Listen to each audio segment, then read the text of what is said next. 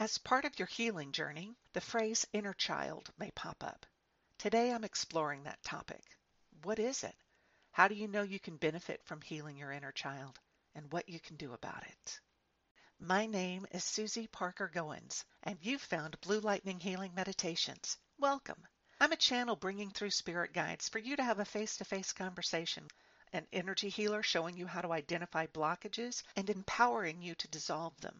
A past life explorer showing you the way to release old patterns and move forward on your path to a fuller, more joyful life. Join me Thursdays and Mondays at 10 a.m. Pacific time for new uploads. Until next time, blessings.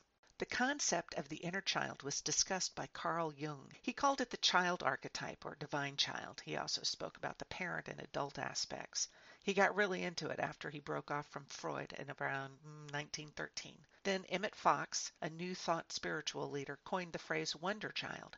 Transactional analysis in the 1950s brought it to the fore with its child inside concept. In the 1970s, Vivian and Arthur Janov, with their popular primal therapy, brought it home as the inner child. Lucia Capacchione in 1976 documented reparenting the inner child through art therapy and journaling techniques. Charles Whitfield switched it up a little in 1987 with The Child Within. Then Penny Park's book, Rescuing the Inner Child in 1990, provided a program for contacting and recovering the inner child. The Oxford Dictionary defines the inner child as a person's supposed original or true self, especially when regarded as damaged or concealed by negative childhood experiences.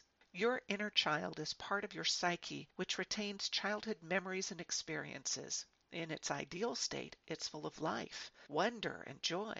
As life goes on, the inner child changes as a result of their experiences. Abuse and trauma are major factors in harming the inner child. Add to it the suppression, ignoring, the unexpressed emotions. That has a lot of impact on the adult you. It's a concept I've used with my clients. It seems that the more I read, the more I understand I'm guiding clients to reparent their inner child. It's also a form of soul retrieval, and yeah, there's a podcast for that. Sometimes the adult version of the client cares for the child. Just as often, a spirit guide comes through to assure and comfort both the child and the adult. We all have an inner child. Their state of mind, emotion, and spirit is determined by their experiences. I believe we have several versions of an inner child. While exploring a client's timeline, we may come across particular ages of the client in need of attention. So a hurt 8-year-old grows into the angry 13-year-old, and the 15-year-old grows into the reckless 18-year-old, who becomes the overwhelmed 25-year-old. As you explore each age, you can heal more deeply, even adjust your timeline to reflect the healing. Now, I'm not saying we erase your history. That would be denying the experiences altogether. No, that's not what we're going for. We want to accomplish with inner child work an ability to better integrate the experiences so that as you release the emotion, you still maintain the wisdom or the lesson of it, the experience. My own inner child healing stems from feeling out of place or not fitting in. I know I've told the story of having a channeling experience at 8, but because it was not a normal experience, I erased it. Literally. It was hard for me to feel like I belonged when I carried so much weight. So I was the clown, and I used humor to get attention. Frankly, I was fifth child. I was the fifth kid out of 6 children, and parental attention was at a premium. If I could keep them laughing, my child self thought she would be seen as entertaining and therefore useful in some way. Yeah, score inner child issue number 1. Then at 13, I got the unwanted spotlight of being the kid whose mother died, a person to be pitied. I spent a while being angry over not knowing what was going on. My friends knew more than I did about the situation. Yeah, there's inner child number 2.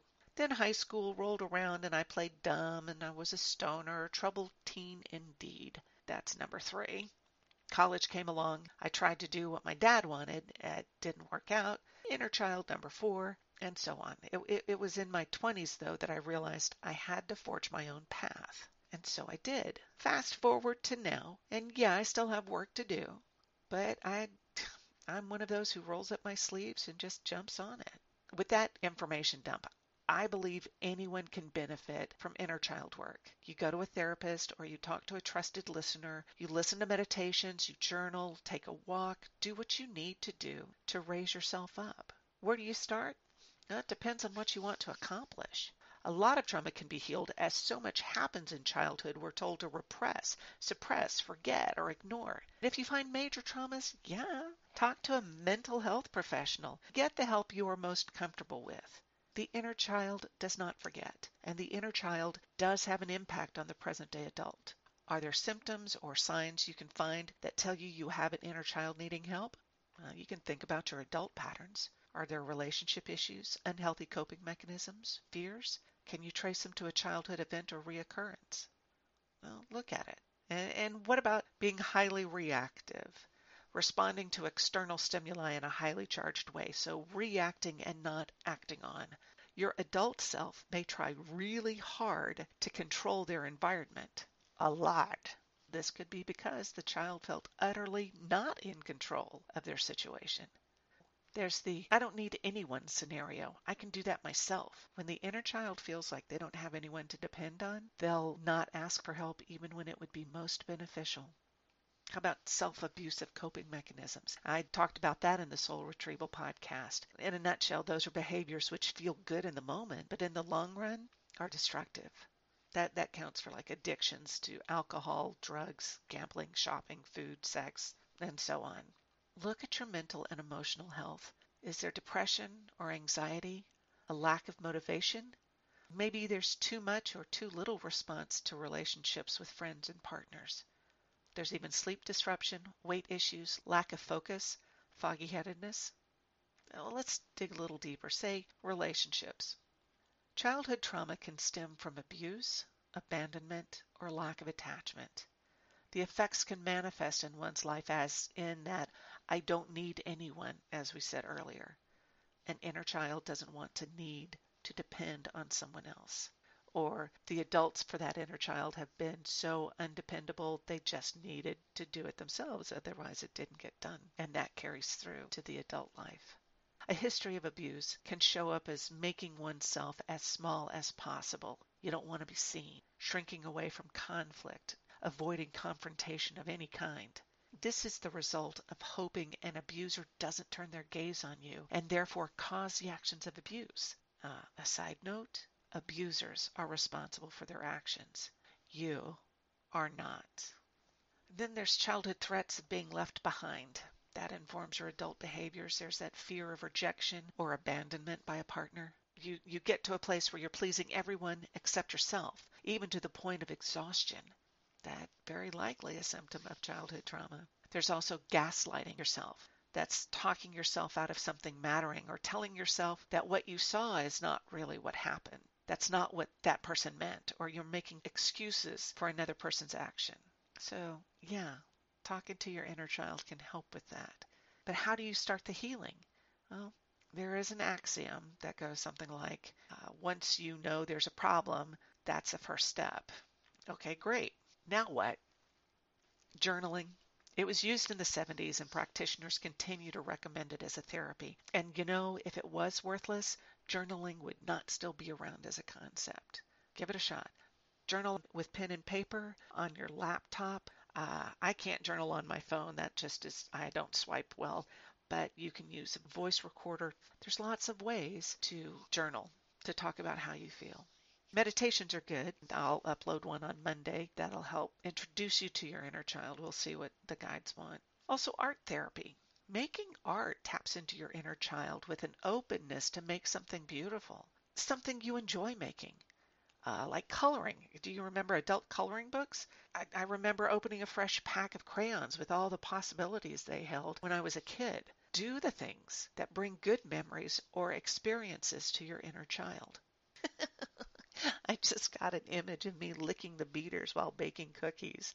That sort of stuff. Go play. Go to a park. Walk in nature. Hang out with the kids. Well, safely, of course. See, I love to sing in the car, and you can really let loose in the car. And it was very embarrassing for my kids. Oh, well. There's also clay, other kinds of fine arts. Man, my friends, they are drawing and painting so much beauty. but remember things or come up with new ideas to play with the inner child. There's also crystals that support you on your healing. Clear quartz is always a good choice. Its amplifying energy helps you be more. Amethyst is a high frequency spiritual connecting kind of stone. Blue aragonite works with the heart, throat, and third eye chakras. It opens, clears, and enhances your ability to speak your truth. There's blue lace agate. It's calming and peaceful. It also works with the throat chakra so you can express yourself. Green stones help you heal your heart chakra. Oh my, yeah, rose quartz. Rose quartz is that connection with divine love. Carry one of those pieces around with you. Offer it up in meditations to your inner child. I know. Tap into your inner child and ask them what they like. It could be a stone that you know intellectually is one way, but your inner child is going, oh, ooh, it's sparkly, or do you see that shape in it? Or they just like it. It's okay to indulge the inner child in a safe, holistic, parenty kind of way. Does everyone need inner child healing? Honestly, I don't know. But I'm not one to say you do or you don't. It is what you feel you need. That's most important.